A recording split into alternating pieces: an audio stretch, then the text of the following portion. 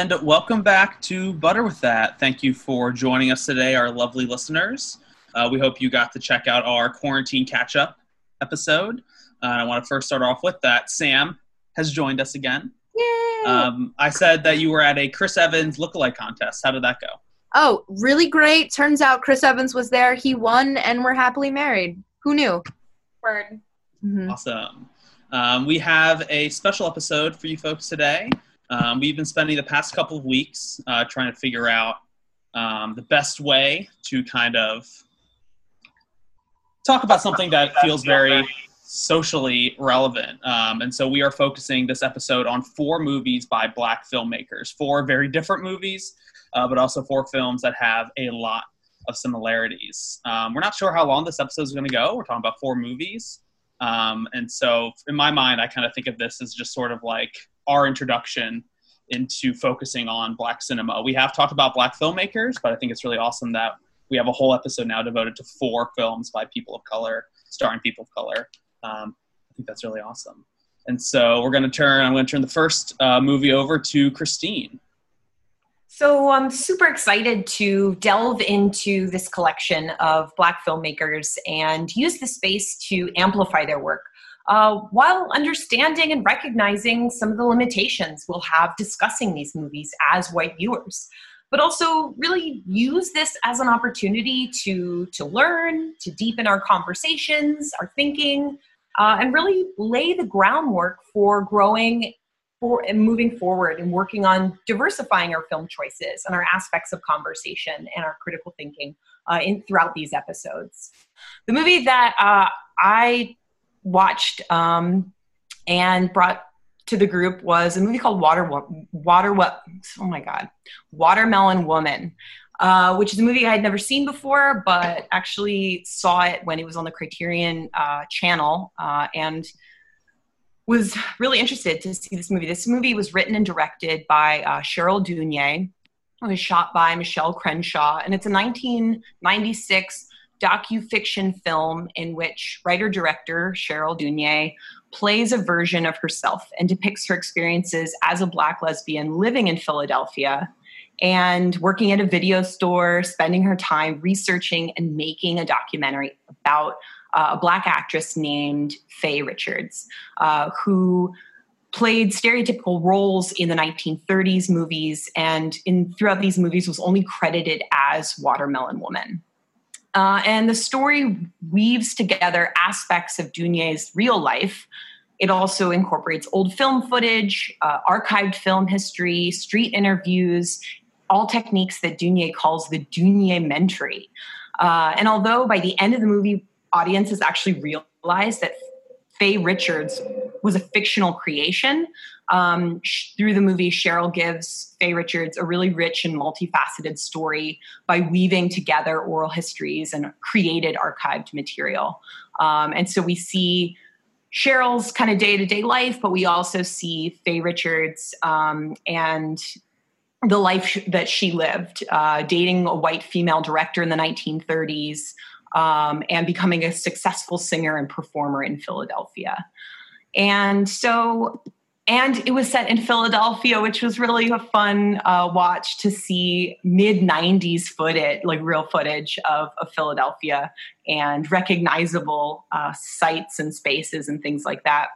So kind of the way I thought I would frame this was kind of cutting over to an interview. There's some really, really wonderful interviews with Cheryl all over YouTube and talking about this really seminal work. And so what I was going to cut to was a quick interview in which she talks about why she wanted to make Watermelon Woman. And I'm just going to play this interview right here. Yes, I came up with the idea of the Watermelon Woman after I graduated from Rutgers University, where I went to graduate school. And I started to research Black lesbian film history. And there is none. There's a few makers, but there is no sort of images. So I pulled it apart. I said, well, let me just look up sort of what Black lesbians look like in Hollywood and let me look like what Black lesbian life looked like. And there were two separate archives. The Black lesbian imagery in Hollywood there was none, and then the Black images of women in history, there was some. So I said, well, if I'm gonna wait and really find information that's not going to be there because these lives weren't recorded or considered valued, I'm going to have to make this up. So why don't I make a film about myself making this up? And one of my influences in filmmaking, David Holtzman's Diary by Jim McBride is one of the films. Also a German film, and I don't remember the director's name, but Nasty Girl, who also looks up her history and sort of makes up interesting archival footage with rear projection. Okay, so I want to pause it there. So Cheryl gives some really great context for kind of the how and why she decided to make the film. And I something that really struck me while I was watching it was this experimental and innovative approach to crafting stories of underrepresented voices. And Cheryl at one point at the end of the movie says, like, if you can't find your history, just like create it. And I thought that was really interesting as someone who, big part of my job is to interpret history and historic records. And like, I'm told to find evidence, draw conclusions, create a narrative. But this film really questions and subverts that approach. Especially as Dunier, a Black lesbian filmmaker, is looking for Black lesbian Hollywood history, and highlights the fact that historic marginalization of Black voices, queer voices, creates a situation in which traditional methodologies don't work. So she creates a story for Faye Richards and endows that with narrative power, and endows that power to real people that existed but whose stories weren't told. I was just curious, while you guys were watching this movie, what did you think about, did you think that Faye Richards was real, or were you kind of clued into the fact that it was a creation from the beginning? I feel like I kind of realized it early on, but like also definitely knew that it was like, oh, she's like telling the story of like women who like had to play these like mammy characters and stuff to like basically get work in Hollywood at the time, which like I just thought was interesting in and of itself. But yeah, like then there were points too when she's like looking through the archives and stuff, or maybe I was like, maybe this is like more real than I think it is. So it was interesting that like she does decide to like use like a fictional character to like create a narrative that like I assume exists out there somewhere, like but we just like don't have those histories, you know? Yeah. I feel like I was just consuming the movie. I was like letting it wash over me. And so I was like 100%, yeah, Faye Richards is a real person. And then after the movie ended, I was like, oh, well, you know, I can see the moments where it was actually just like, you know, like a symbolism and a metaphor. But there was actually like a few moments throughout the movie where I was like, is this possible? And it was just like, she was having a very difficult time finding information about Faye Richards, and then yet was able to talk to her mom about this and knew that Faye Richards was in the club in Philadelphia. And I found that like hard to believe. And then so once I got to the end, I was like, oh, okay, I get it. I love that interview with her mom when her mom's like, yeah, I recognize her. And that's what I kept thinking. I was like, oh, this must be, because it's like, I recognize this is her mother. And so Faye Richards must be real. I was kind of, yeah, it wasn't until the end. It's like she didn't exist. And so some of the photographic evidence or the photography of Faye Richards was actually created by New York-based photographer Zoe Leonard. And the collection was actually exhibited in galleries and as a book and auctioned off as a fundraiser to help make money or generate money for the production, which I thought was interesting because it's like this fictional archived material actually then gets put into collections and it's sort of like develops a life of its own. And again, other elements in this movie, interesting blurring of reality and fiction. Dunier incorporates a lot of just friends in her life to play characters. And as we mentioned, she interviews her mother. She interviews Camille Paglia, who's like a feminist scholar in a really weird. What did you guys think of that interview? Is she a real professor, or is She's a real person? Okay. Yeah. The person who I was watching it with was one of my roommates. We both went, "Is she for real? This is the 90s?" Like, yeah, I was like, when she's like, yeah, for context, this is like a white female scholar, feminist scholar. And in the interview, she starts talking about how the experiences of Watermelon Woman are like just like her own in her childhood.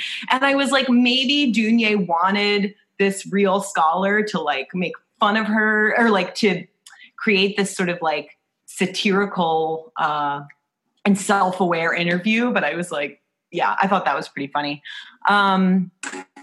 Well, there's something to be said too, though, I think, about some of the substance of what she's saying as far as a study of like the history of racial imagery and like the sort of like American pop racist association of like African American eating habits of watermelon and stuff like that. But watermelon itself being a symbol of like of fertility and like actual like sustenance, and that the racist history of robbing that of that context and making it solely about a reflection on race, it devalues the experience or our understanding of how that intersects with that community.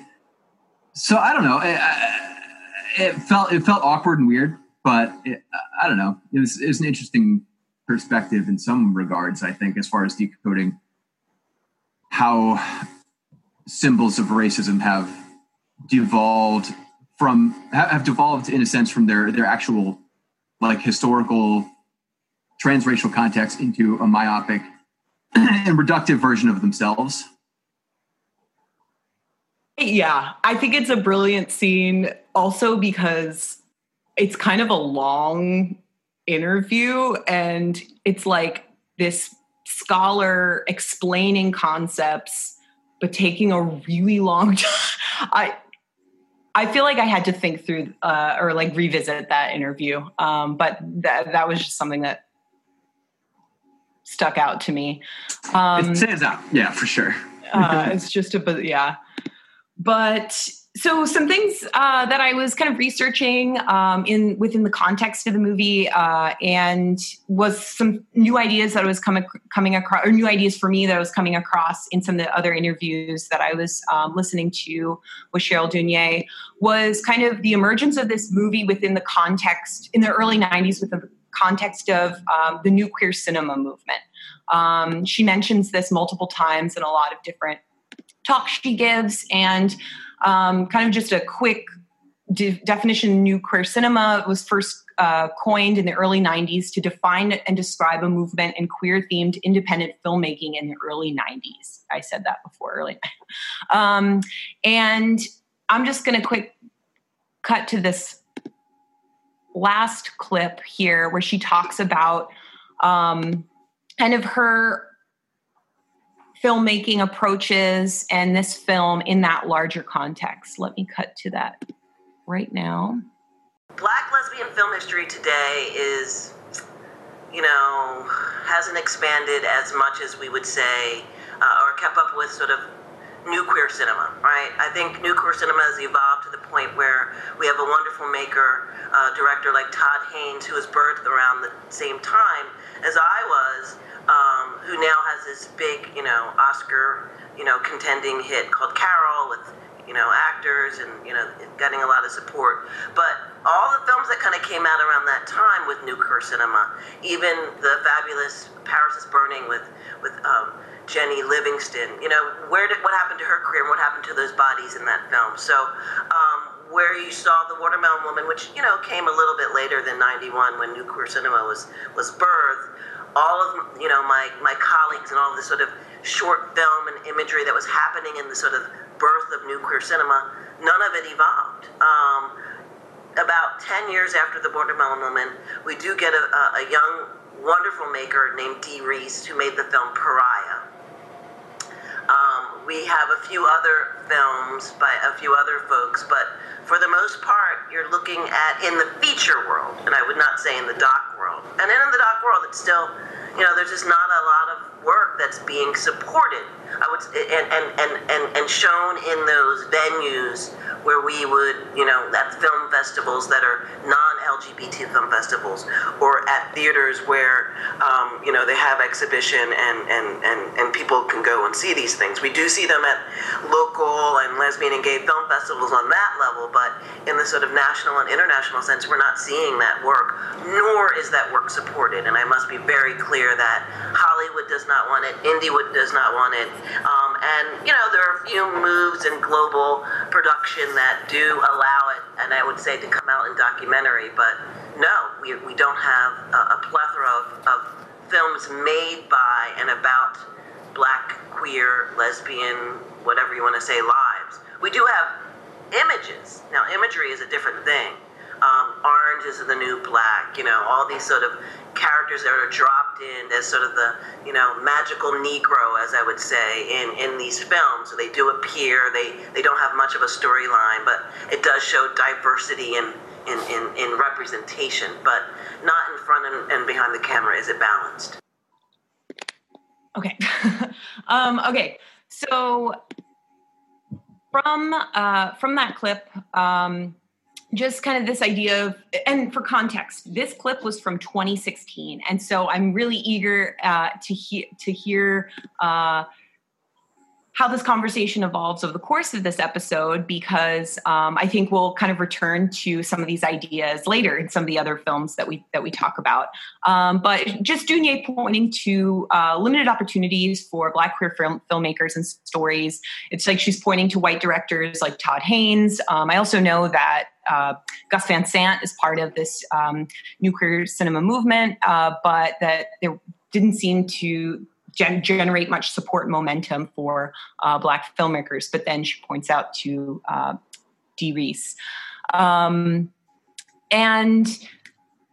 so, yeah, and again, as I said, what I want to learn more about and know more about is how have opportunities for Black queer directors changed in the last 4 years? What has changed? What hasn't? And so I know I'll be doing more research, and I'm sure we'll talk a little bit about this as we advance in our discussions today. Last notes is this movie was made on a budget of $300,000 and financed by a $30,000 National Endowment for the Arts grant. However, a Michigan lawmaker threatened to pull the grant after seeing the sex scene between Cheryl and Diana, objecting to taxpayer support of such art. So it's like, even when grants are endowed to projects like these, thinking about what challenges, impediments, and bullshit directors would have to like Dunier had to deal with to get projects like this made. And how many people got like movies funded with straight sex scenes that were like, it wasn't a problem, Yeah. So, just this movie was really, really interesting to watch and really interesting to research. Dunier later made more work like indie films like Black is Blue, The Owls, and a film produced by HBO called Stranger Inside, which is about experiences in a female prison or a women's prison, and which is interesting. It's from 2001, and she talks about kind of limits in control behind the scenes for shows like Orange is the New Black, depicting experiences within women's prisons. But, 2001, she was trying to show those, like create those narratives and show those experiences. That was a whirlwind. I want to know what you guys thought. What you think of Watermelon Woman? I really enjoyed this movie. I never heard of it until you brought it to our attention, Christine. And as a lifelong Philadelphian, it was really awesome, as you brought up, to see Philadelphia in the 90s. skyscrapers, different street corners. So that was like really cool to see, and to support a movie by someone who went to Temple also, which is cool. What stuck out to me, we talked about kind of the archival footage, but her relationship with her friend Tamara, and then kind of how this woman, Diana, who's this white woman who comes into her life, her and Cheryl start dating and hooking up. We talked about the sex scene a little. And I think Cheryl and Tamara's relationship and how Diana kind of interferes with that, I think was just really fascinating to watch too. I thought those two, Valerie Walker played Tamara, I thought they had such great chemistry together, working at this film shop or this like Blockbuster video rental type of store. VHSs all the way. This would also be a great pick for 90s month. And she's like a total movie nerd too. Like when Diana first comes to the shop and she's like recommending stuff and she's like, oh, Carrie or Repulsion and all this stuff. And I was like, oh man, she's like just like listing all these like really cool, like creepy horror movies and stuff. But yeah, I thought the interracial relationship was interesting. And I also know that's partly because like Faye had like a relationship like with a white woman. So it's like interesting that she's trying to like align these two stories together. But yeah, like the relationship with her friend was interesting too, because it's just like, you know, there's like so many struggles with people, you know, just like being queer in general. And then also like the stigmas with like interracial couples and stuff. So it was just like really laying it on. And it was interesting how that like potentially like strained like a friendship too, which, you know, stuff like I have never dealt with and have not experienced. So it was just like interesting to see like how they went about dealing with like her in this new relationship and stuff. Yeah, I guess I would add that if what we've discussed so far hasn't piqued your interest in this movie, which it should, because it's really, you know, it's a really unique perspective as far as narrative and as far as a filmmaker's sort of mission behind a film, but also just because in terms of its technical and aesthetic aspects, is a stellar film. It's, you know, as we discussed, is very low budget, but in a way that completely suits the film and enhances the intimacy of its story. It makes it feel very, very lived in, and it doesn't do anything to compromise it's like cinematic stature or its range. It really does a lot with a very, very limited budget. While that is in and of itself impressive enough to also be a visually beautiful film with such an intimate and unique narrative, really made it a knockout for me. So I love this movie. I thought it was really great. Yeah, I loved it a lot too. And the roommate I watched it with, she was like, okay, I'm going to go upstairs. And I put the movie on and she didn't move because it was like, so interesting. But Christina, I'm so glad that you spent some time talking about the relationship between Cheryl and Diana, because, you know, for me, there felt like a really big distinction between Cheryl and Diana and like Faye and her partner, because it felt like Diana and I don't know if they came out right out and said this, but it felt like Diana with Cheryl was just like part of a pattern.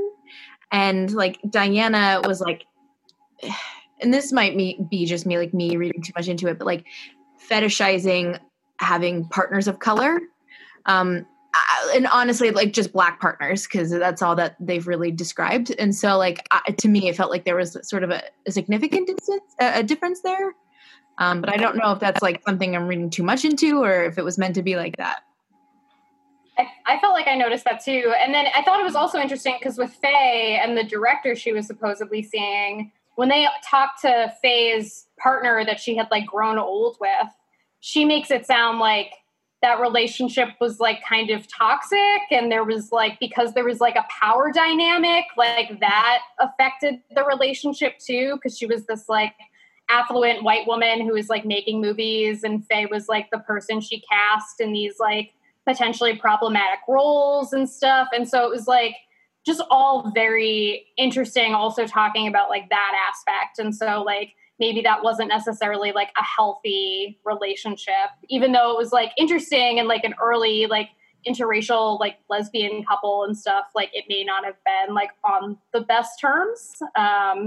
Which I thought adding that level was pretty interesting to hear from like her partner. Yeah, I think the interesting mirroring of what was going on in Cheryl's life as she was making the documentary and things that were revealed through Faye's life were just created a really interesting and playful kind of narrative too.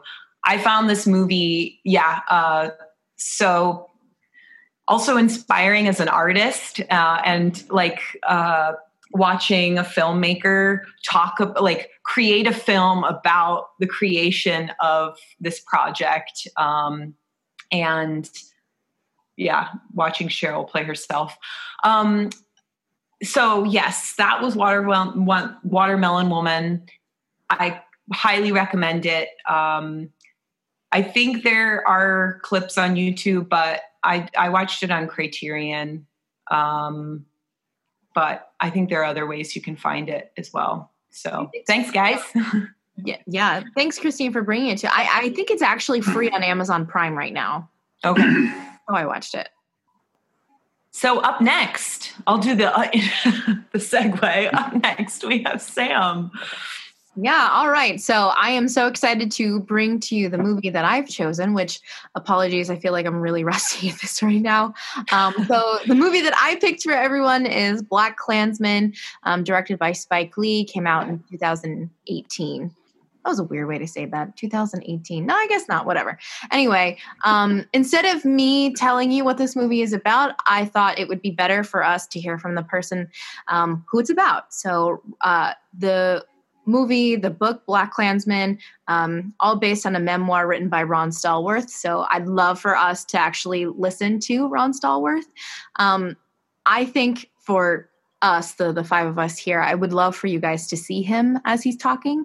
So I am going to share my screen. Apologies for those of you who are listening. I can link this video in the social media post we put out. But let me, first of all, get it up.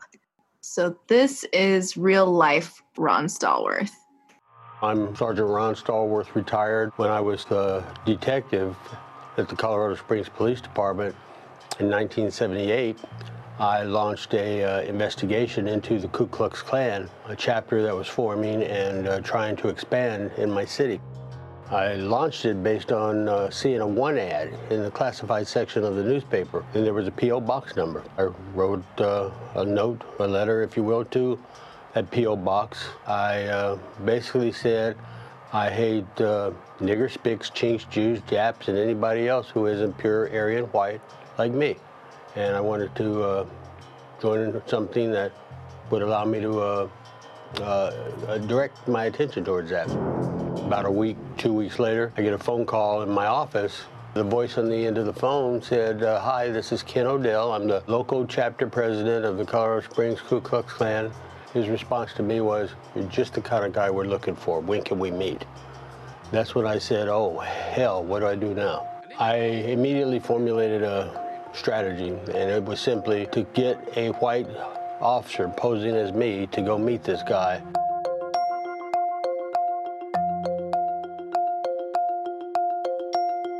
Chuck is not his real name. I knew Chuck well. He was a good undercover officer, and so I chose him. When I set off to do this, it was simply to gather information on the Klan, who they are, what they are, where they are, how many they are, and take it from there.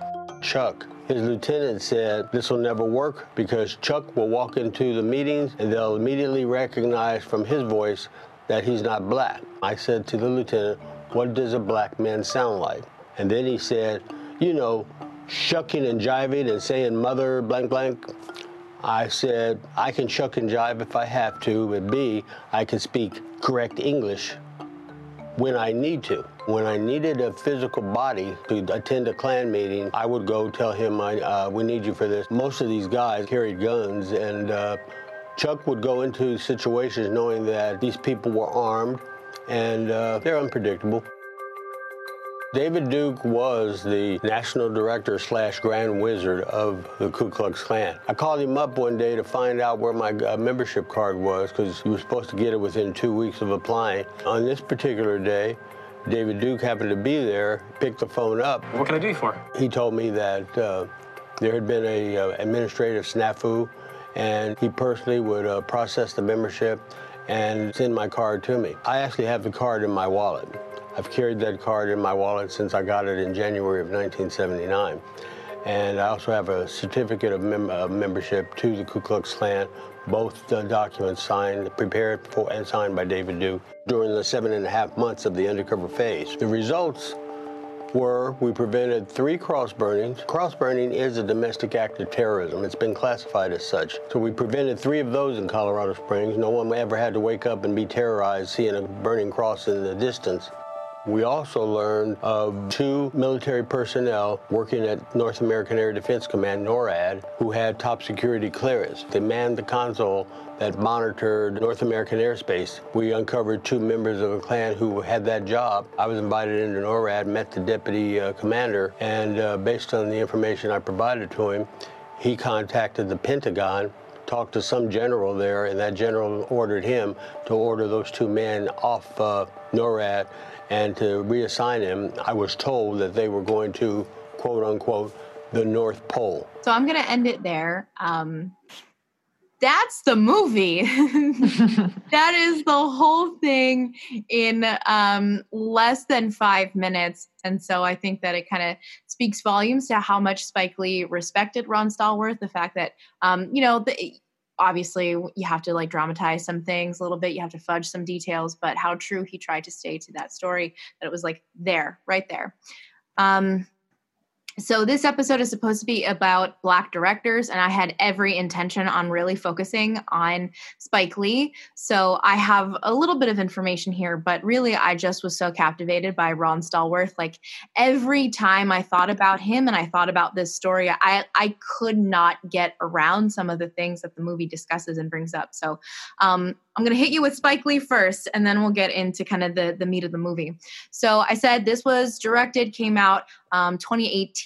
So Spike Lee's first feature film, She's Gotta Have It, came out in 1986.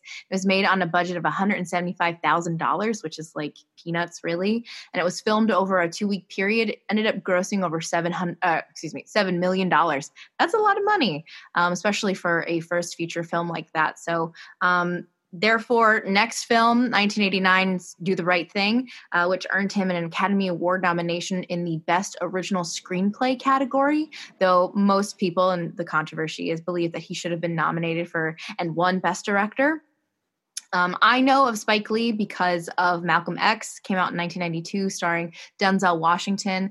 The film is incredible, and it's actually been preserved in the United States National Film Registry by the Library of Congress. So, like, it means business, and it's really, really good.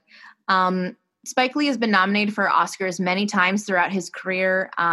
He was nominated for Best Documentary for Four Little Girls in 1997, which is about the 16th Street Baptist Church bombing in Birmingham, Alabama. And then, of course, Black Klansman brought the movie and brought Spike Lee a slew of nominations as well, including Best Director, though he didn't win for that. Instead, he won for Best Adapted Screenplay, which we can get into later if we want, of how that is still just like more racism and just appeasing the critics. But regardless, it's still an incredible accomplishment to win an Academy Award. So, like, credit where credit is due.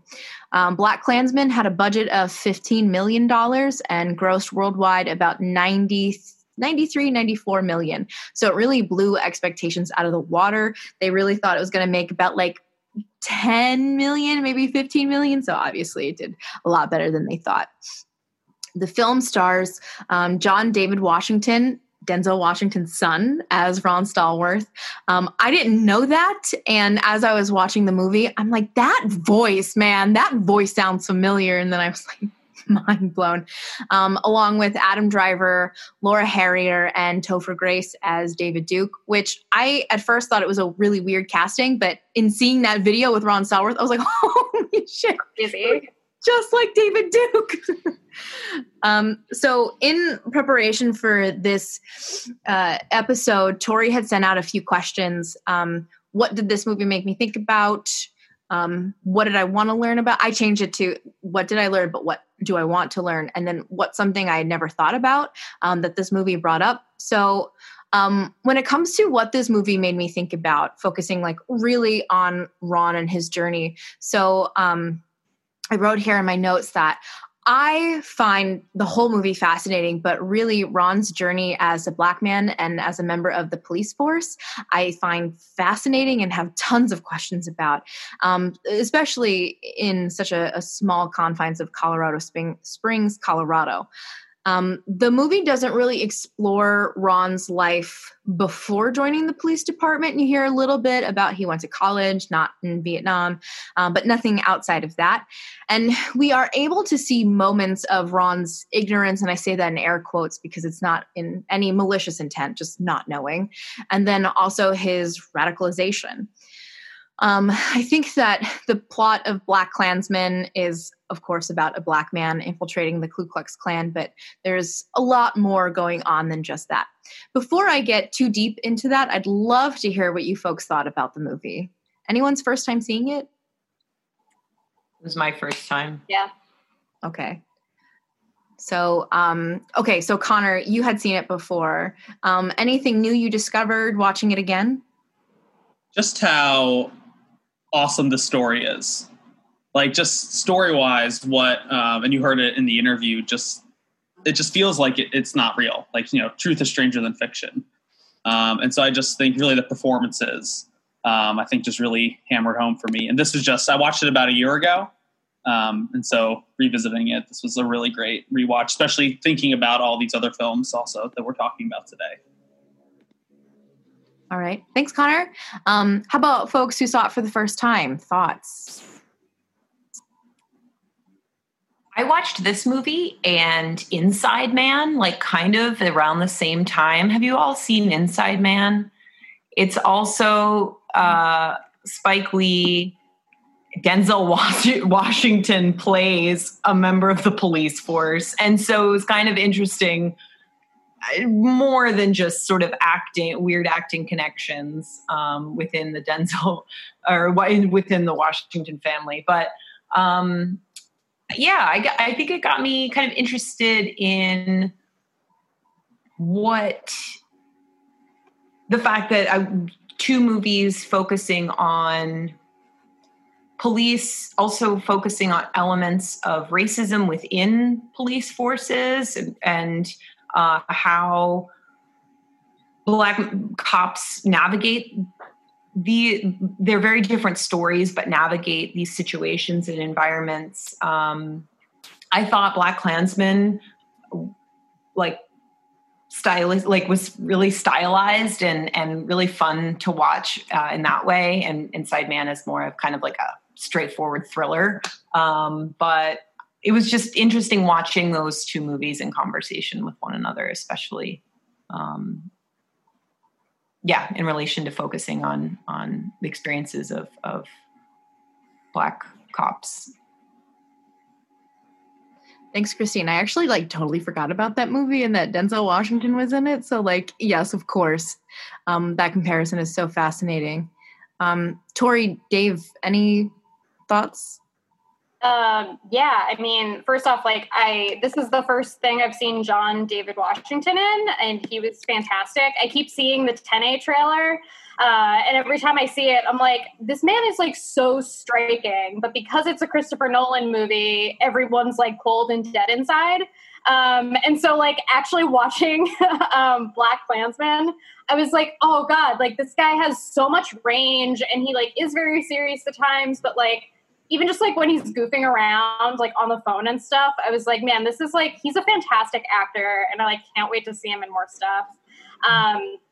But one thing this brought up for me is some of the history I'm still undoing, because I never learned anything different in my proper history education in school. But it's one of those things where as a kid, you learn, when you learned about civil rights movement, essentially you learned that Martin Luther King was good and all the people peacefully protesting were good, and Malcolm X and the Black Panthers were terrorists.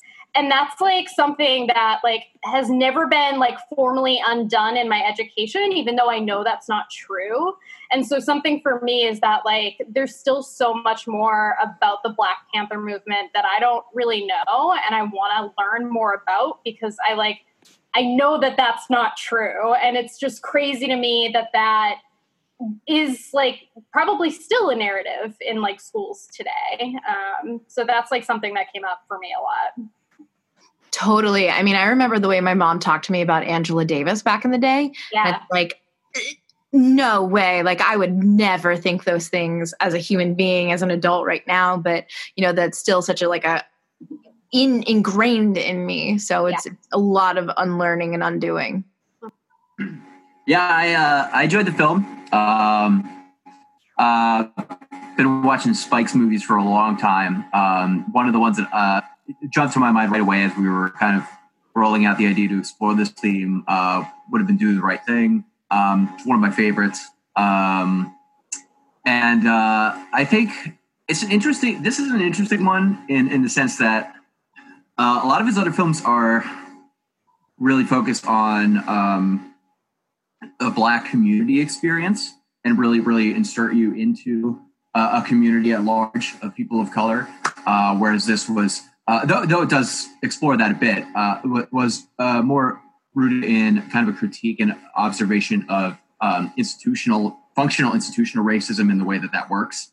That being said, I almost feel like it maybe, I don't know. It's a strange thing to say of a movie where there are this many, racist slurs and so on, but it does feel as though it in a way pulled his punches a little bit in terms of policing, in terms of making a police force seem very sympathetic toward his cause and everything like that. And I understand, obviously they met some obstacles from the top brass of that department, and there was a police officer within the ranks that he was working with that was vocally racist and abusive of people of color. But I don't know. It's interesting to see him approach systemic racism's intersectionality with policing, while still making such an effort to kind of extend an olive branch to these characters and make them a subversion of that. So I found it interesting. And again, I don't think these are problems with the movie, but it does make it stand out within his catalog in a way that I found interesting. I don't know. I don't know another way to put it, really, other than that it's a very unique approach for him as far as filmmaking, especially from a director who can at times be really, really confrontational. So in that regard, I walked away feeling like I did enjoy it, but perhaps maybe less impacted than some of his other films, which focus more on systemic and institutional racism's impact on Black communities. Mm-hmm. So I don't know. It's definitely good. I would highly recommend it, but there are just other films of his that for me are such like jaw-dropping home runs that this one I thought was really good, but I would also recommend his other films as well. Yeah, Dave, I'm so glad that you point that out, because I remember the first time I was watching this and something about it felt really uncomfortable, in the sense of like how positive I was feeling about a police force and like how supportive his relationship with other detectives and other officers were, and how it like evolved over time. And it made me think, and full transparency, I haven't read Ron Stallworth's memoir. Neither have I, yeah. It makes me wonder, was that his experience? I don't know. I can't speak to that. And so I wonder if Spike Lee like took that into consideration. Like, yes, there's like a larger narrative to be had here, but if you're telling one man's story, like how much can you diverge from what his experience was? I could be totally wrong with this, and he could have talked at length about the racism he like went through and experienced with even like this isn't the person's real name, but Flip Zimmerman. Like even with that, they could have talked about. So take this with a grain of salt as someone who's not read it. Sure, same, yeah, and that's another thing too. That I mean, to his credit, he is working with a white police officer who is Jewish, who of course the Klan would have had just as much of a problem with. So in that sense, it does. And I don't know whether or not that's accurate to the history of what the film's depicting, but either way, as a component of the script, it does make sense. I just think that Yeah, I don't know. It's a very loaded movie. There's a lot to unpack with it.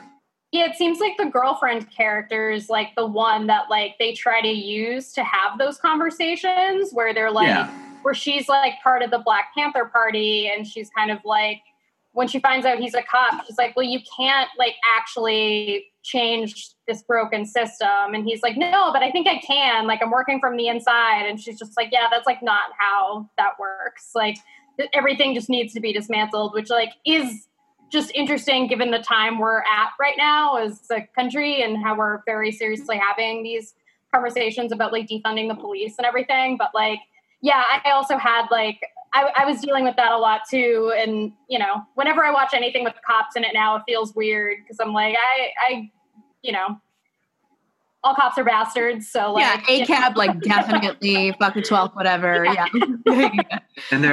And that's another thing that like this movie trades in interestingly because there's, you know, it's not a new idea, but it's gained a lot of modern traction recently. That there can be no good cops within a racist system. And if this is portraying a system that was at the time, you know, the nation itself was,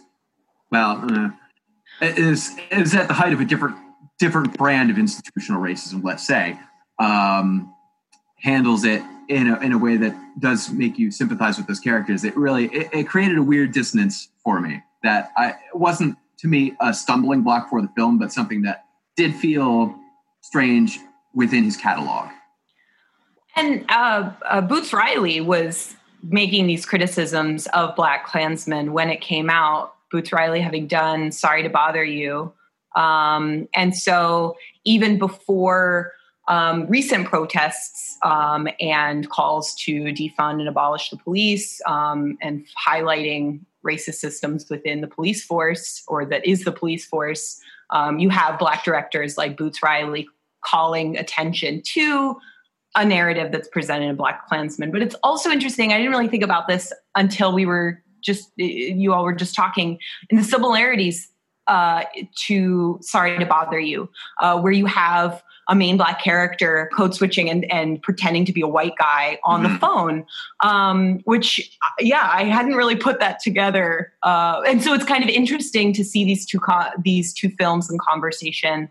To your point, too, Dave, Sorry to Bother You has sort of more of this narrative around collective action and organizing and to kind of rise above, and Black Klansmen, and it focuses more on sort of, although I feel like there's certainly also elements of collaboration and organizing too, and that most intense scene that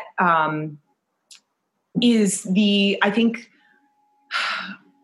I don't remember what, it was like a gathering or a rally inside of the house towards the end, like climactic scene. When they're watching Birth of a Nation and they're like reciting the lines line for line. It was like right after their initiation. Is it?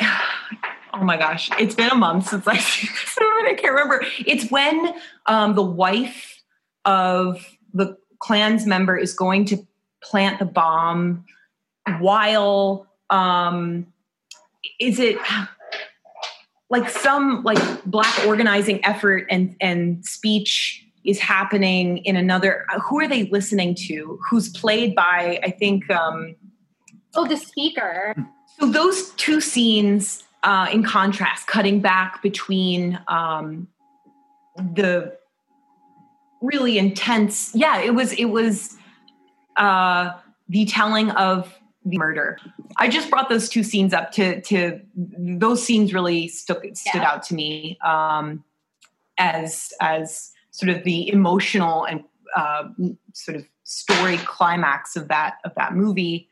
Well, you have like them listening to him speak about this horrible thing, and it's all like mourning and learning and like coming together in like a loving way, and then all of these like Ku Klux Klan members bonding just purely on hate and misinformation. And again, very timely for the moment, but yeah, very powerful. Yeah, definitely. Jesse Washington, by the way, the lynching of Jesse Washington. there are so many things that I could talk about with this movie, honestly, but there are some things that I don't feel comfortable talking about because as like a white woman, I can't really speak to his code switching. I can't really speak to some of these other things. And so something that I thought that we've kind of been talking about and like kind of skirting the edges of is like specifically his relationship. So Ron's relationship with Patrice. I found that so compelling because it's literally the tension between identity and priority. So, you know, Patrice, a Black woman, Ron, a Black man.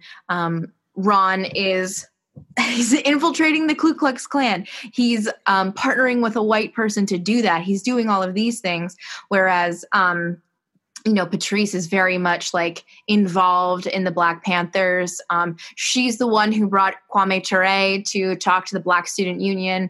She's the one who's organizing all of this, and she becomes a target because of how involved she is. And in the climactic moment where she finds out that Ron is a police officer, she's like, "You're a pig," and I can't believe that.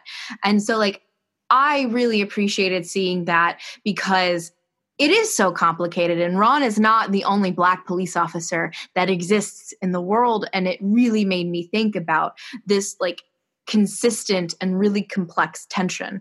And something that I love that we get to see in the movie is like Ron become a little bit more radicalized. So he sees Kwame Ture, and like that scene is incredible. Like the cinematography of that scene is just like, it's so powerful. It like brings tears to my eyes every time I watch it. But you see Ron go through something so physical, all of these emotions on his face, and he ends up going up to Kwame Ture and being like, do you think like the race war is going to happen? And Kwame Ture is like, yeah. And afterwards, and when Ron is talking to his like white superiors, he makes a point to correct them when they call him Stokely Carmichael. He's like, "You mean Kwame Ture?" And so like I really appreciated seeing his growth there, and yet how he still was able to like have this like positive relationship with the police and be a part of the police enforcement. And I just think that that's so interesting. And I have that as what I want to learn. How do these tensions between identity and priority play out for other folks, other Black folks who work in the police enforcement? But honestly, like, I don't want to keep it so limited to the police enforcement because that's not the only institution that, you know, is racist, suffers from systematic and systemic racism. So what does that look like? And, you know, I said this to some folks earlier today, but like I wrote down community solutions for police, like who is the community, who's responsible for this, all of these things that I want to learn and do more about. I have been like reading the literature on like defund the police and like what people are suggesting in place of the police. And so like I would encourage our listeners to do that research too. I don't know everything about it. I'm still actively doing that. And I would like say that I don't know as much as I should. So I can't like really speak to that. But anything else about the movie in particular you want to talk about? I have one more thing that I thought was kind of fun and interesting. I think the movie, and this is something that, you know, has really stuck with me, is how it ends. Not the like plot ending, but afterward. And you, Sam, you put here in your notes that it was theatrically released in the U.S. on August 10th, 2018, a day before the first anniversary of the Unite to Right rally in Charlottesville, Virginia.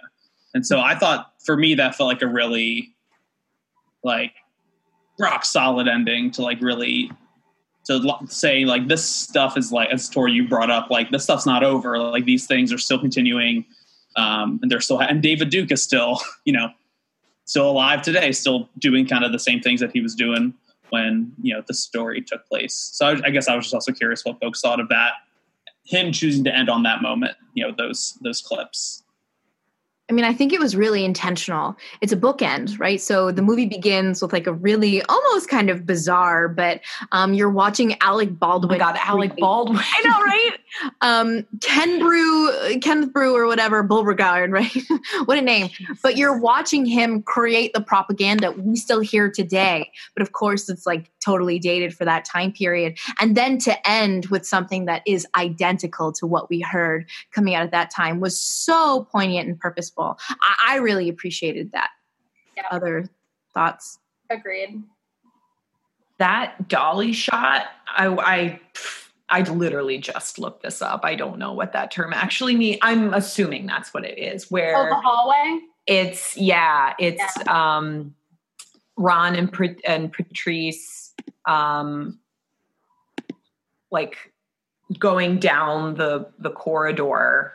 And then that, I think that's like the ending, and then it cuts to like Burning Cross, and then cuts to the Charlottesville footage, which like was such like an intense and jarring ending. But that shot sort of like forward momentum is almost to like suggest, okay, this is a story set in the 70s, but I'm propelling you to the like present, and really putting this the forefront of your brain as far as all the things that are talked about in this movie are exactly what is going on right now and are still being talked about right now.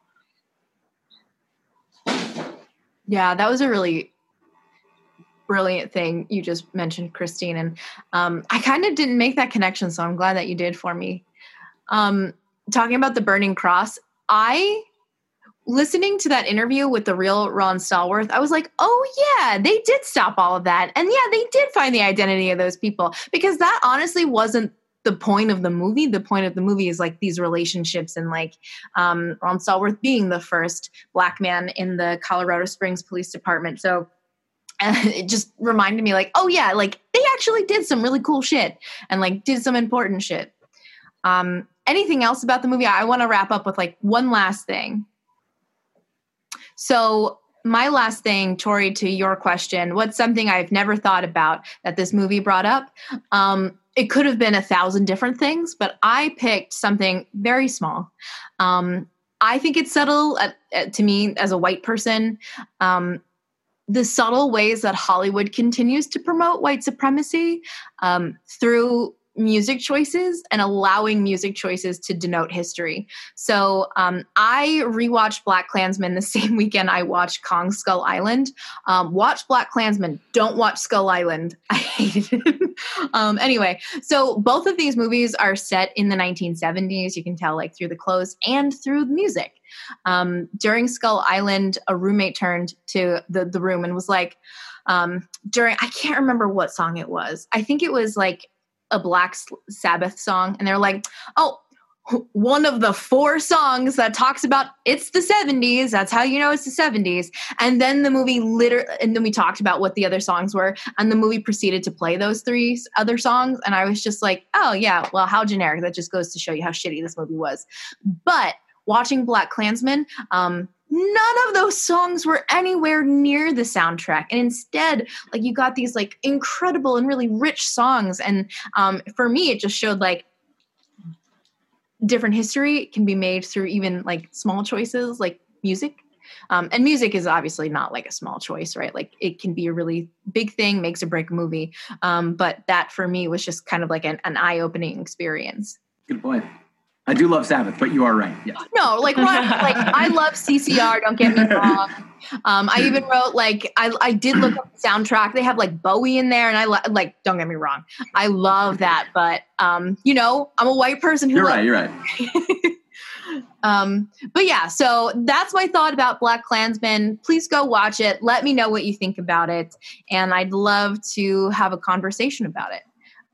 Any thoughts before I throw it over to? All right. So go ahead, Connor, next up. Thank you, Sam, Christine, for talking about really thoughtfully about these films. And you guys have given me so many great transitions to talking about my pick, Moonlight. Moonlight came out in 2016, written and directed by Barry Jenkins. It was adapted from a play called In the Moonlight, Black Boys Look Blue by Terrell Alvin McCraney, and that play went unpublished. McCraney would go on to help, work with Jenkins as he was working on the script. I picked Moonlight because this is a film that has been sitting on my Netflix queue for about 3 years. It's a movie that I was like, oh, I heard it's really good. I really wanted to see it, added it, never watched it. Sorry to Bother You is the same way as well. That's been sitting on my my Hulu list forever. Really good. You should watch It's really it. good. It's really good. I really need to see it. And I think this was a way for me to challenge. And I think, Sam, you brought up earlier trying to like learn more. And we've all been talking about growing in our understanding. For me to try to break away from my like safe or like traditional picks. Because we've been doing this for almost 2 years now. So I feel like we all kind of have a good guess of when we pick a theme, guessing what film each of us we're going to pick. So I think this is a really good way to kind of start my process of challenging what I watch. And nothing's wrong with watching something that's comforting or something that you know you're going to like, but that shouldn't be the only thing that you're consuming, because then you'll never learn or grow that way. For me, I first heard of Moonlight during the Oscar controversy when it was announced that La La Land was going to win Best Picture, and everybody was about to like freak out. But it turns out, I forget who read the card wrong. Was it Warren Beatty? Yeah, and Faye Yeah. Dunaway. And Faye Dunaway. Did anyone watch this in real time? No. I'm ashamed to say that I did. It's like crazy.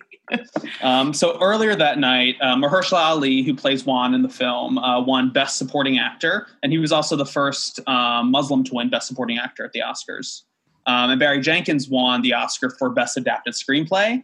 And so it got down to the last one. It was going to be La La Land or Moonlight, and then it was real La La Land, and everyone was like, oh, of course they gave it to the white musical cast over this really moving coming-of-age story. But then it turns out it actually did go to Moonlight. They like had to hand the Oscar on stage over to Barry Jenkins. It was pretty hilarious. And so that's kind of the last I thought about Moonlight until I saw it on Netflix, added it, and then hadn't really thought about it a whole lot until we talked about doing this episode. And I'm really glad that I picked this movie because this has become one of my favorite movies. How it's shot, how it's scored, how it's acted. It's just a really beautiful, moving movie. And I just have a little plot synopsis here. Moonlight is a look at 3 defining chapters in the life of Chiron, a young black man growing up in Miami. We see when he's a child, it looks like, I forget if they say an exact year, but it looks like 8th grade, 9th grade, like middle school, early high school. And finally, as an adult, we see him growing up in a poor neighborhood in Miami. And in an interview that I'm going to play in a little bit, in a different part of it, Jenkins talked about how he and McCraney, they actually grew up in the same neighborhood. They went to the same school, but they never knew each other. They never met each other, never interacted. And so he described it growing up in a beautiful neighborhood where dark things happened. And I think that's a really great kind of one-sentence explanation of at least the first 2/3 of this movie. Moonlight had a reported budget of $1.5 to $4 million and had a box office of $65.3 million. So definitely a commercial success, definitely low budget like The Watermelon Woman. And Christine, you asked 4 years later after that interview and this came out in 2016. So kind of like since Watermelon Woman, I think it's awesome that a story about a gay black man growing up in Miami won Best Picture. So I feel like at least as far as if we care about awards and the Academy, some progress is being made. You can go listen to our Academy episode from last February if you want to hear us shit on the Academy and how racist and white it is. But once in a while, some good decisions are made. And I was just kind of taking some notes as we were going through the episode, but the idea of community, I think, really stuck out with me. And there was one description of the plot that I really didn't think fit, but it was his epic journey to manhood is guided by kindness, support, and love of the community that helps raise him. I think that kind of misses the mark of what the movie's about. Yeah. So I would be very curious. That was like, I just typed like Moonlight, and then that was like under the Rotten Tomatoes score. That was the description that popped up. And I was like, did that person actually see the movie? Because while it is about the community that helps raise him, not everybody in that community has his best interest at heart. That reviewer watched the little part. Yeah, Yes. right? That was Yeah. it. That was it. That's it. Yeah, Little, the first chapter is called Little, and it shows Chiron kind of... The film opens with Mahershala Ali. He's pulling up to a corner. Drugs are being sold. And then he sees young Chiron running from kids who are calling him the horrible F word. running away. He's hiding in this just like bombed out looking house. And then Mahershala Ali comes in and invites him over to stay to have dinner with him and his partner, Teresa. And so the first act of the film follows Mahershala Ali, Chiron, Teresa, all kind of learning to get to know each other. We see Juan interact with Chiron's mother, and she's the only actor to appear in all three parts. Mm-hmm. And so you kind of see, she kind of has her own little mini arc from a hardworking single mother to a mother who is dealing with a really bad drug addiction. And then at the end, a mother who's trying to find redemption through, it looks like she's living in a rehab center and assisting there, and through trying to rebuild her relationship with Chiron. But before we go on, I wanted to turn it over to you guys. Who saw this movie before, for the first time for this recording? I did. So we all did. So what are kind of your guys' just kind of initial thoughts seeing it pretty recently on Moonlight? I loved it so much. I texted you guys while I was like, it was towards the end, but the diner scene, like I was just like grinning from ear to ear. But no, I mean, it was like so well acted, and there's like a lot of hard parts in it that are like difficult to get through and watch. Not necessarily for the reasons I like expected, but there's like so many moments of just like beautiful tenderness that I like was overwhelmed like several times during the movie. Especially in the third chapter is called Black. And so for when he's an adult and going by Black, like it's his story and his conversations with his mother and what's the old friend's name? Kevin. Just all of that was so moving, and yeah, I'm like blown away by that movie. It was so good. The scene when Chiron is swimming with the character that Mahershala Ali plays, Juan, is just so beautiful, so beautifully shot. Like the camera, like right at the water level, like just so beautiful. I mean, that is just one example of how beautifully that movie is shot, and communicates that what you talked about, Tori, that tenderness, so well. The scene between Chiron and Juan when they're at the dining table, and Chiron is like finally confronting Juan about a couple things, like, do you sell drugs? Does my mom take drugs? Am I this? How do I know? I was like knocked off my feet with that scene, because like how real it was, and Mahershala's performance in that, like you could like see his heartbreak. I just was like, oh yeah, definitely. Yep. You get the award. You do it. Yeah. Because that was incredible. And how easy it would be to like lie to a kid in that situation. Like I realized in that scene how much I love moments where people are just very honest with kids, because like kids can handle a lot of shit, and like there was no bullshitting. He just was like said everything straight out, and I thought like handled it very well. And yeah, you're right. Like he's only in the first part of the movie, but like he fucking deserved that Oscar so much. Yeah. And you feel, I was shocked when he was only in the first third, because I assumed that he'd be in most of it. He won this huge award. You know, he's an amazing actor. But you really, and upon thinking about the movie after watching it, you really feel the hole that he's left in his life with his absence, especially in that second part. So I think that even just speaks volumes about how awesome he was in what's probably 15 minutes of screen time. Yeah. Maybe 20. And for the rest of the hour. Plus how that you just feel that lack of presence. But you also, I feel like there is an interesting choice to just have this really important character appear under half of the movie, because I think you do also see how Juan's character shaped Chiron as well, and was such an important person in his life. And, you know, you think about people in childhood who you might not still keep in touch with or might not be around, but the impact that they have. So it is an interesting choice to just have a really important character, be like, they're here and now they're not. And let's see how this character develops and interacts with other people. And also to like not make his death a major plot point. I thought that was a really interesting choice. Agreed. I thought I was going to see like a tragic flashback or something, and I actually appreciate that I didn't see that. Yeah. And sorry, Dave, go ahead.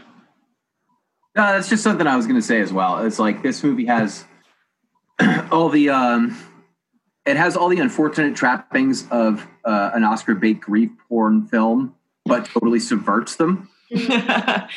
Because it is a difficult story, but it's a unique story and uniquely balanced in spite of its trauma with, as you guys have mentioned, tenderness, which is so expertly explored and heightened and really enhanced by its cinematography and the intimacy that creates, in addition to just being a generally beautiful looking movie.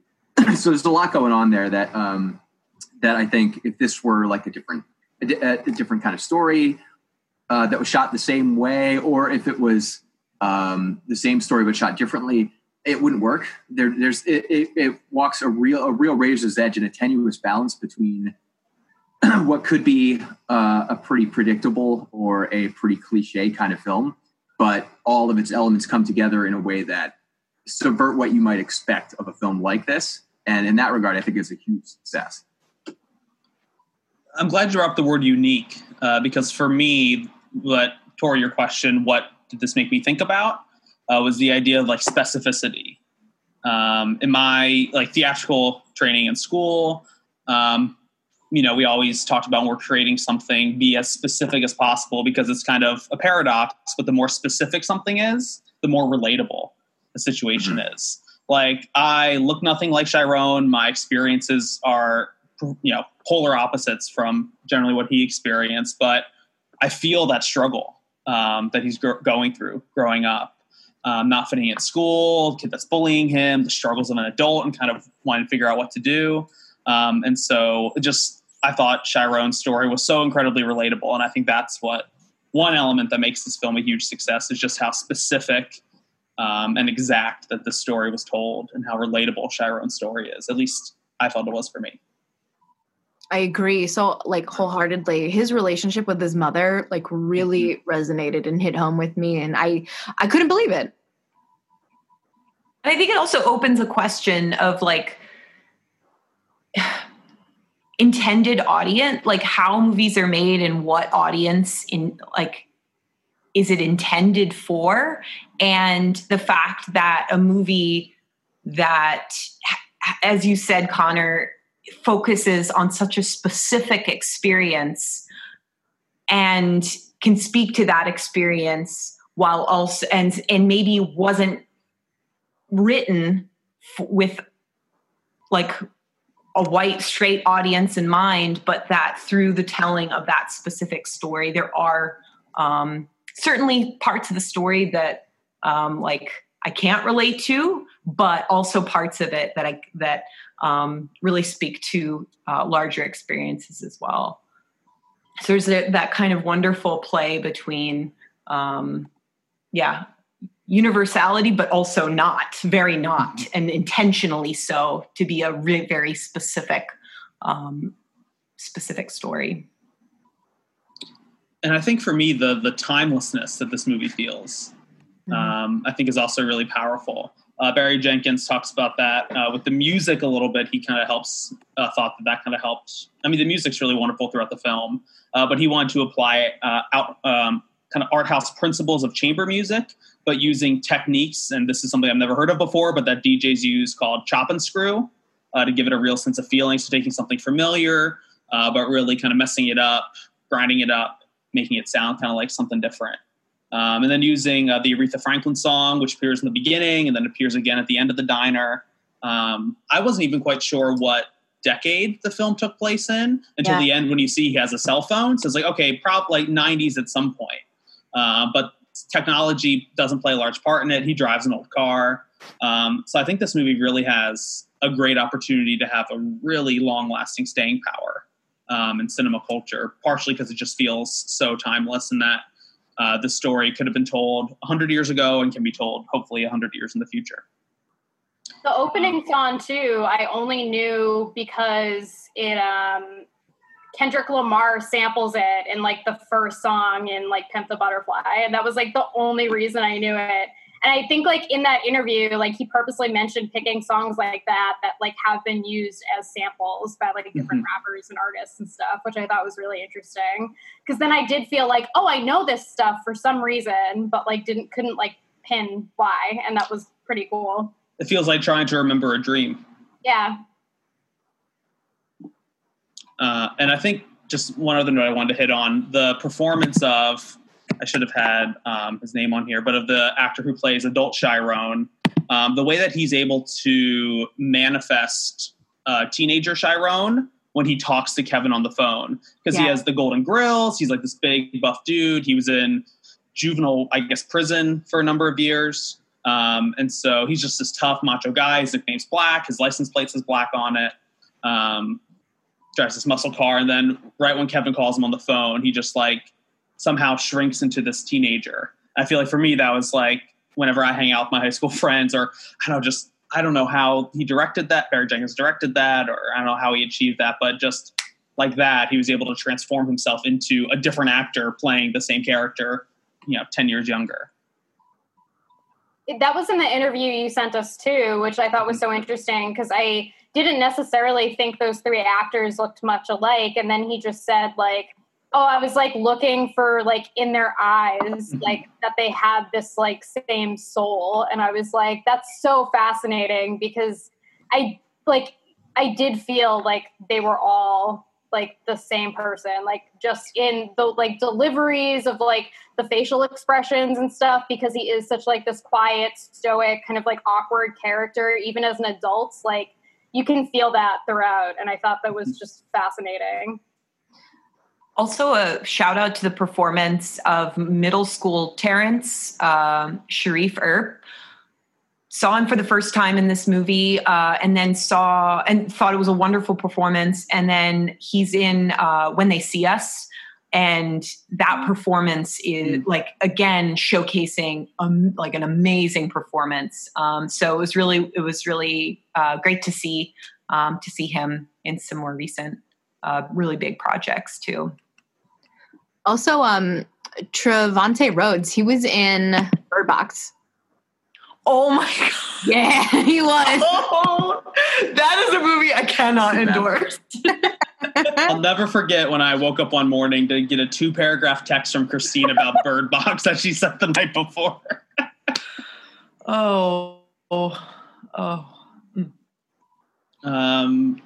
Any other thoughts on Moonlight or Barry Jenkins? I do have one more thing to say. In the last section, when Black is talking to Kevin on the phone, and they're both talking about their incarcerated experience, and Kevin's like, yeah, I got involved in some stuff and I got sent up or whatever, but like they had me cooking and I actually really liked it.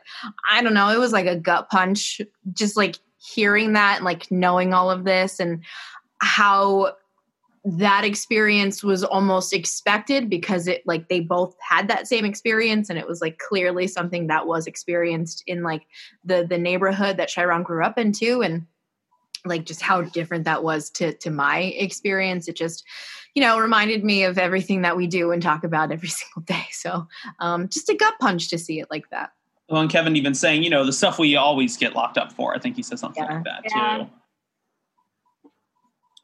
I think the movie really ends, and I feel like we could have a whole podcast just talking about Kevin and Chiron's friendship. But I love how the movie ends with the two of them holding each other. Yeah. Chiron saying, you're the only guy that's ever really touched me. I haven't really touched anybody else. And then I think ending the movie on this really intimate, like platonic, intimate moment is just not something that you see these two men, just in general, just two men kind of holding each other for the shot of this movie ending. I thought was like a really powerful way to end the movie. There's one brief little clip I wanted to play from an interview that I sent out. We'll be linking all these YouTube videos in our podcast description on the Instagram feed and whatnot. So just a brief little clip, just Barry Jenkins talking about his approach to writing this movie. Barry, you made a phenomenal film. Thank you. After seeing it in the theater, I was just kind of speechless for a minute, very meditative. What is it like to take a script like that is very much about coming to terms with your sexuality and your identity as a gay man, a gay black man? What is that like for you, adapting it and putting your voice and your mindset inside of that story? I'm a straight man who has, I feel like, compassion and empathy, and yet that empathy is passive, unless you're creating things, to try to address these issues, to try to find solutions for the mistreatment that certain people undergo just for being who they are. I like to say I approach the story from a place of empathy, active empathy. If you're a writer and you're not writing actively about LGBTQ causes, then how much of an ally are you? I think that's the idea of active empathy, and how much of an ally can you be if you're not sharing these stories, working on these stories. I just love that moment. I thought that would be a nice moment to end on. Cool. Well, for the last movie discussion, I'm going to turn it over to Tori, movie number 4. Yeah, so it took me a while to pick something I wanted to do, and I feel like we did a really great job of picking stuff we hadn't seen before, which is weird for us too. I know, but I think it's been cool to just use this as a platform for discovery for all of us. And so I decided to do an older film from 1971 called Sweet Sweetback's Badass Song, with several S's in badass. So this was a film that was directed by and also stars Melvin Van Peebles, who has a crazy history. He's written several novels, so he's a writer, a composer, actor, playwright. His son Mario is in the film with him, and his son Mario is also a director. He directed a film called New Jack City, and another film called Panther, which is about the Black Panthers. So it's also cool that it's a family of creatives too.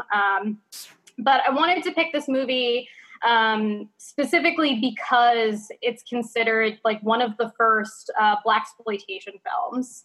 And I don't have a lot of experience with blaxploitation films. I don't know for the rest of you if you have much experience watching many of these films. Dave, some, mostly not. Yeah, I watched Shaft for the first time a couple months ago. Oh, see, that was a fun one. I watched Dolomite Is My Name with Eddie Murphy on Netflix earlier this year. Yeah. Which is about Rudy Ray Moore. So not a blaxploitation film, but about that kind of world. Yeah.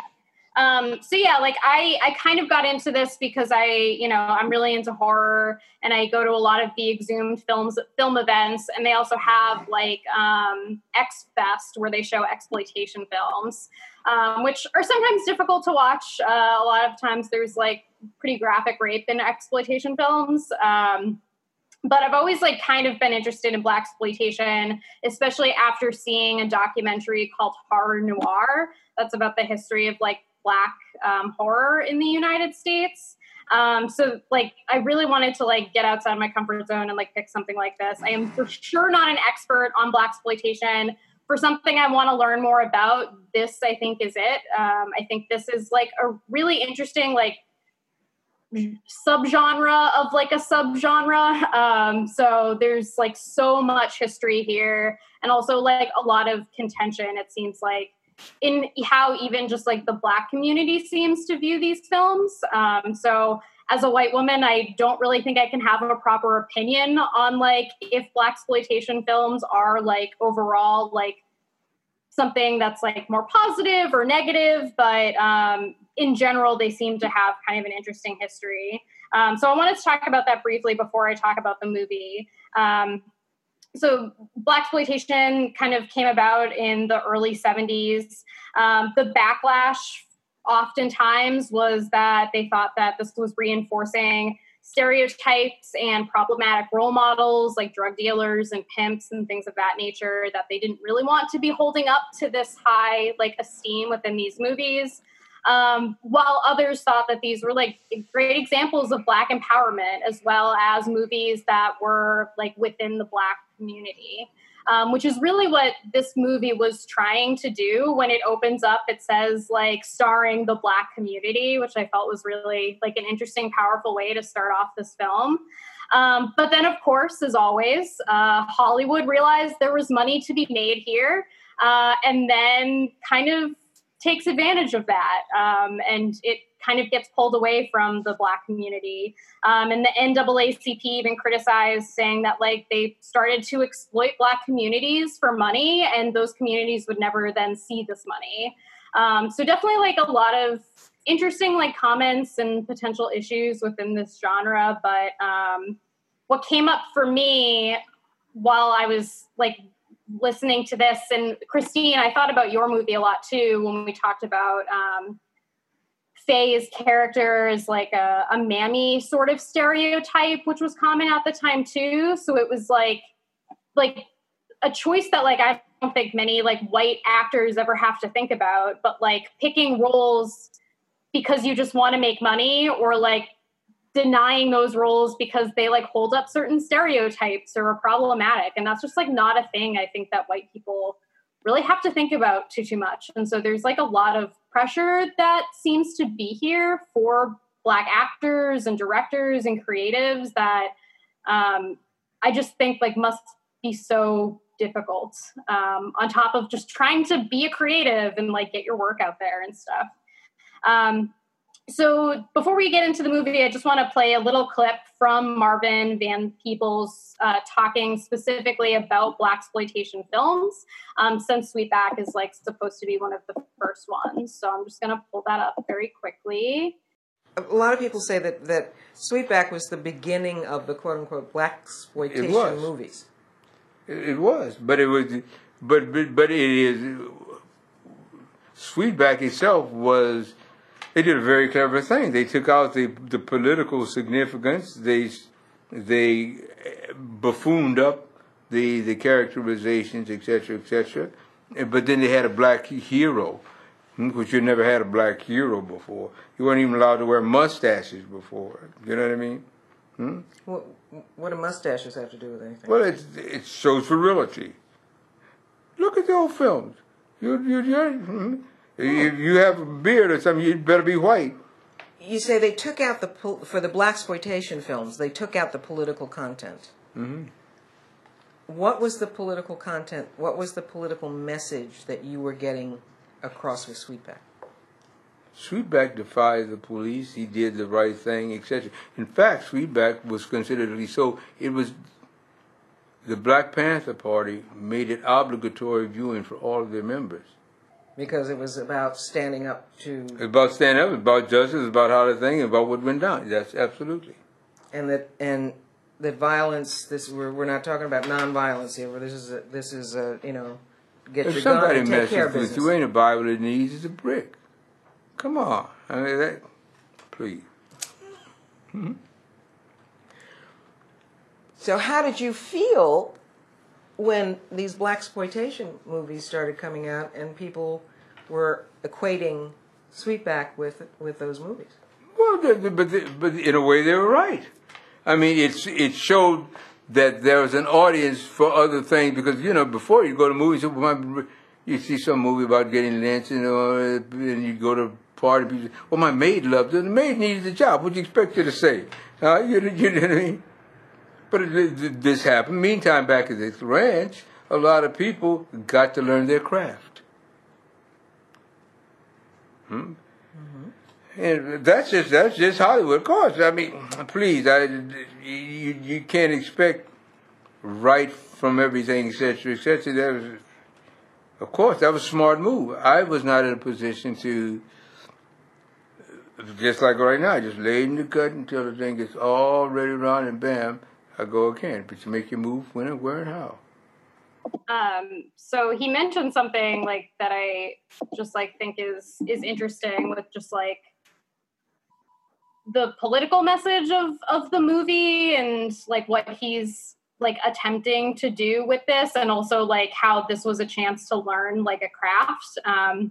So this is very, very early on, like in his filmmaking, and like he couldn't really get this funded, and had a lot of trouble like breaking into Hollywood. I think the budget I found was like, it was like $1,500 to make this, or $150,000 to make this. And like $50,000 was actually donated by Bill Cosby, which he wanted to try to help like these films get made. And he was actually in a couple episodes of The Cosby Show. So clearly like they had this relationship too.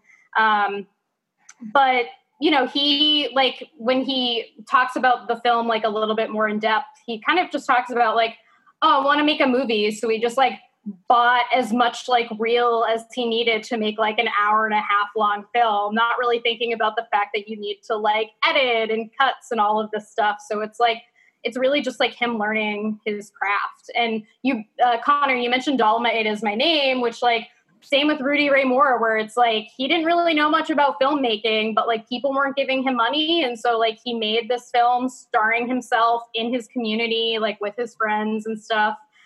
So it's like kind of interesting how these movies came about. And then I think this movie ended up making like $15 million. So it made $15.2 million, yeah.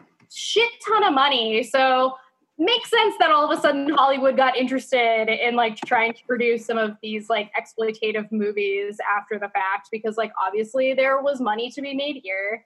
But the movie itself is about Sweetback, who is, it opens up, unfortunately, trigger warning, with like a rape scene. He's a very young kid and he's raped by a woman in a brothel where he's like growing up essentially. And then it cuts to him as an adult and he's like still working, doing like these sex shows within the brothel. And then is like brought in by the cops. The cops basically say that, oh, well, like, we need to just, like, get someone in, like, who committed this crime. So we're going to, like, bring you in and, like, you'll just come back in a couple days. We'll drop the charges, whatever. And it seems like kind of this is something they do a lot when they just, like, don't have any evidence. They just, like, would bring someone in. And so while this is happening, they also pick up, like, what seems to be the leader of a Black Panther party. And the police just start beating him, and he goes and kills those 2 police officers, and then is essentially on the run for the rest of the movie, trying to help this Black Panther leader get out of the area as well, and trying to like get away to Mexico. And so while he's doing this, of course, the cops are around and, you know, beating and killing witnesses and just like trying to get him for killing these cops. So it's a really weird and strange story, as like many of these blaxploitation and exploitative films tend to be, but like does have these like political messages of the Black Panther Party and also like standing up to the police. So I want to kind of ask you guys, was this first time for everyone? I think, Dave, you said you've seen it before, right? Mm-hmm. Okay. So just like kind of broadly, what are some thoughts you guys had seeing this? Like, again, I know it seems like none of us really have like much experience with this genre. So sorry, I'm really just interested in like what you guys think. I definitely appreciate all the thematic elements of it, and definitely its relevance in you know, blaxploitation movies, you know, movies of that era. But this movie kind of had a hard time. It was like, there were moments where I was like gripped with what was going on, and then long stretches where I kind of had a hard time focusing or kind of piecing together the plot. But after thinking about it, I don't think that's really kind of the point.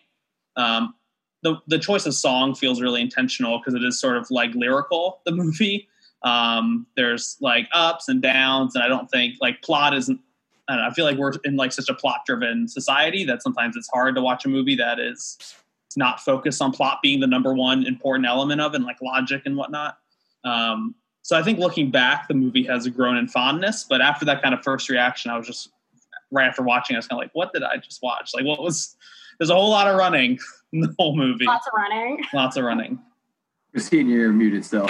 I think lyrical is such a great way to describe the movie. I was really struck by its sort of like frenetic energy, and some of the layering shots. It made it hard to follow the narrative, but at the same time made it such a fun watch. And I feel like Van Peebles uses the technique of repetition so well and so interesting. Like a lot of characters repeat or the movie repeats the characters' lines over and over and over and over again.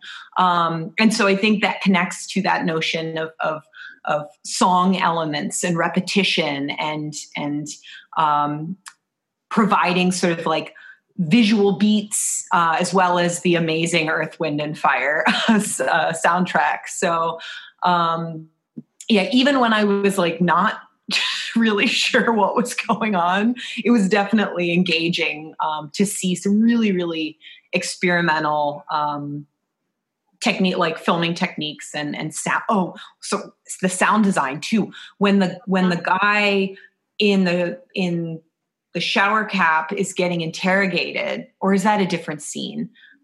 There's a man being interrogated and the police shoot near both his ears, and the sound of that shot like ringing in his ears was so piercing and really effective.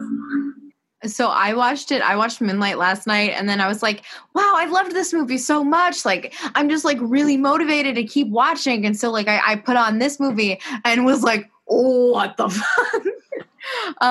But you know, like obviously like that's the point, your jaw is supposed to drop and like never really get picked back up. I like always appreciate when like the rug gets pulled out from underneath me, because I think that like I'm always expecting what's going to happen. I'm always like not surprised. So when it does shock me, I just like I can't believe it. I will say that I watched the opening scene and opening credits and turned it off, and then I finished watching it this morning because I was like, I can't do it. And I wonder if there's something to it though. Like I couldn't watch it in one sitting. I wonder if like other folks have that experience too. In order to digest it, you got to chop it up.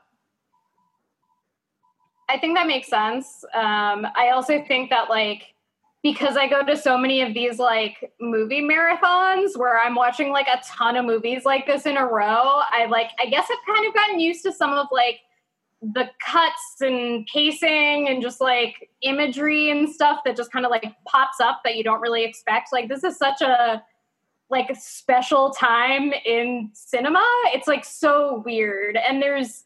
And it's not just like, you know, these types of movies, like some of my favorite like horror movies, like Dario Argento movies, like have these too, where there's just weird scenes and then it cuts to something else. And, but yeah, like that totally makes sense. And like the opening scene is like kind of hard to watch too. So yeah, that all makes a lot of sense to like digest some of that, you know? You mean the opening scene where like all these women are in line and like he's just like at the table eating whatever it is, and like there's nothing inherently wrong about it, but everything felt wrong. It's so interesting. And like one of the things that I really thought was just like interesting about the director Melvin Van Peebles in general was that like he wanted to break into film. He had like gotten out of the Air Force, and he was saying like everyone he knew in the Air Force had like gotten jobs right away, but he was also the only Black person like in his division. And so he was like the only person having trouble finding jobs. And he really wanted to break into the film industry. He like tried to show some of the short films he created, and that just like didn't work out. And then he moved to Holland to learn to be an astronomer, and that was like his second plan. And then like somehow people saw his movies, and they were shown in France, and then he like got like a little bit of traction that way. But it was like no formal training, no like Hollywood backing, so it like really was like this like very early like Black director like just going out and doing it all on his own. And so, yeah, some of that stuff is like, is like kind of like strange and odd, but it's like also just interesting watching someone who like had to teach themselves how to like do all of this stuff. It kind of reminds me of people making films on like YouTube or TikTok.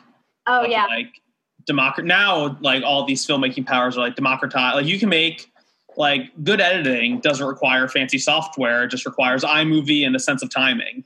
So it's kind of interesting seeing how much harder it was even just a decade or two ago to make a movie, you know, just thinking about how easy it is now to technically like make a movie and just to appreciate all the effort that he had to put in, you know, in the 1970s to make this.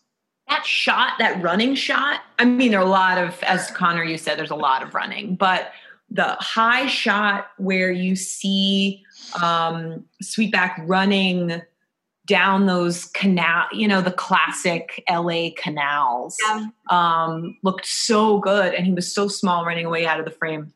A movie I would love to see that I learned about when reading about this movie is the movie Mario Van Peebles did in 2003, Badass, where he plays his father. And it's a movie about the making of Sweetback. And addresses how he had to play Sweetback as a boy in that opening scene. So that's on my to watch list because I would love to see the behind the scenes making of the movie. I agree. And Sam, watch him play his father too. Oh yeah. That's insane to me that like, it's like, he's like, I've seen when I was like prepping for this, I also saw interviews with like the two of them working together, and I love that. I think that's like cool that they've like bonded over films in that way, and that he like went on to then like try to do some stuff on his dad and kind of like the legacy that he's left behind too. And then like there's of course like the thematic stuff, which like Sam, I thought about like BlacKkKlansman a lot when I was watching this because you know obviously like the Black Panthers play a role in this. Like the person he rescues is like one of the leaders. And then you also have like the cops who are mostly white, who are, you know, like intimidating and oftentimes like hurting witnesses like pretty badly. But then there's that speech that the cops are giving where they're like saying that they have to get like these N-words and everything. And then as everyone's walking out, there's just like two black cops there. And he's like, oh, I'm like really sorry about all that language. But like, if you get this guy, you'd be like a real asset to your community. And so it's like this really weird moment where these like white men in charge of the police department are like trying to like get these guys to be like, I don't know, like go against their community values, but like as a way to be like, yeah, we're cops and we're like helping out the community. And it's just, it was like a very small moment in the movie, but I felt like spoke volumes also to like what it would be like to be like a black cop at that time, where there's like this rampant racism and like obviously like mostly white people working in the department.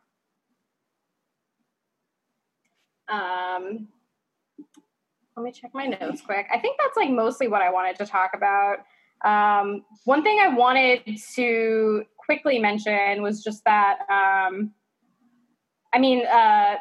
Melvin Van Peebles is like still alive and like even in 2018 was like acting and stuff. So he's like much older now, obviously. And like a lot of like the interviews I found of him, it's like a little bit hard to understand what he's saying, unfortunately. I was like the translation, the closed captioning was like really bad on some of the stuff too that I was trying to find. But he's like still working and doing a bunch of stuff. He acted in a lot of movies as well, including things like Jaws, The Revenge, The Last Action Hero, and also in The Hebrew Hammer, which I thought was kind of funny, which obviously that's like a more modern day movie that's supposed to be like, you know, a reference to a lot of these like exploitation movies of the time.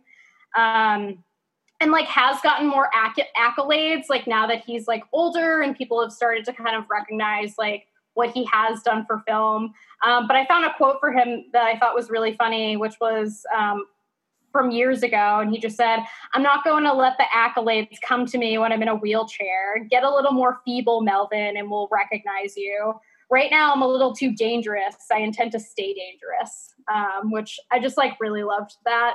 And, you know, I think it was a couple of years ago that he got invited into like the Academy, which I guess he is getting accolades now that he's older, but that seems to kind of be the way this goes sometimes, unfortunately. But I'm glad that like you guys watched this with me and everything. And I definitely want to learn kind of like more about these films and like see more of them and kind of get an idea of what these films were like, even the differences between when they were like Black directors and then sometimes like white directors doing some of these films too, which I'm assuming is not great, but I just think it's really interesting how big a difference like who the people behind the lens are in these films and like what that really makes to the filmmaker, or what that really like changes in the filmmaking for these.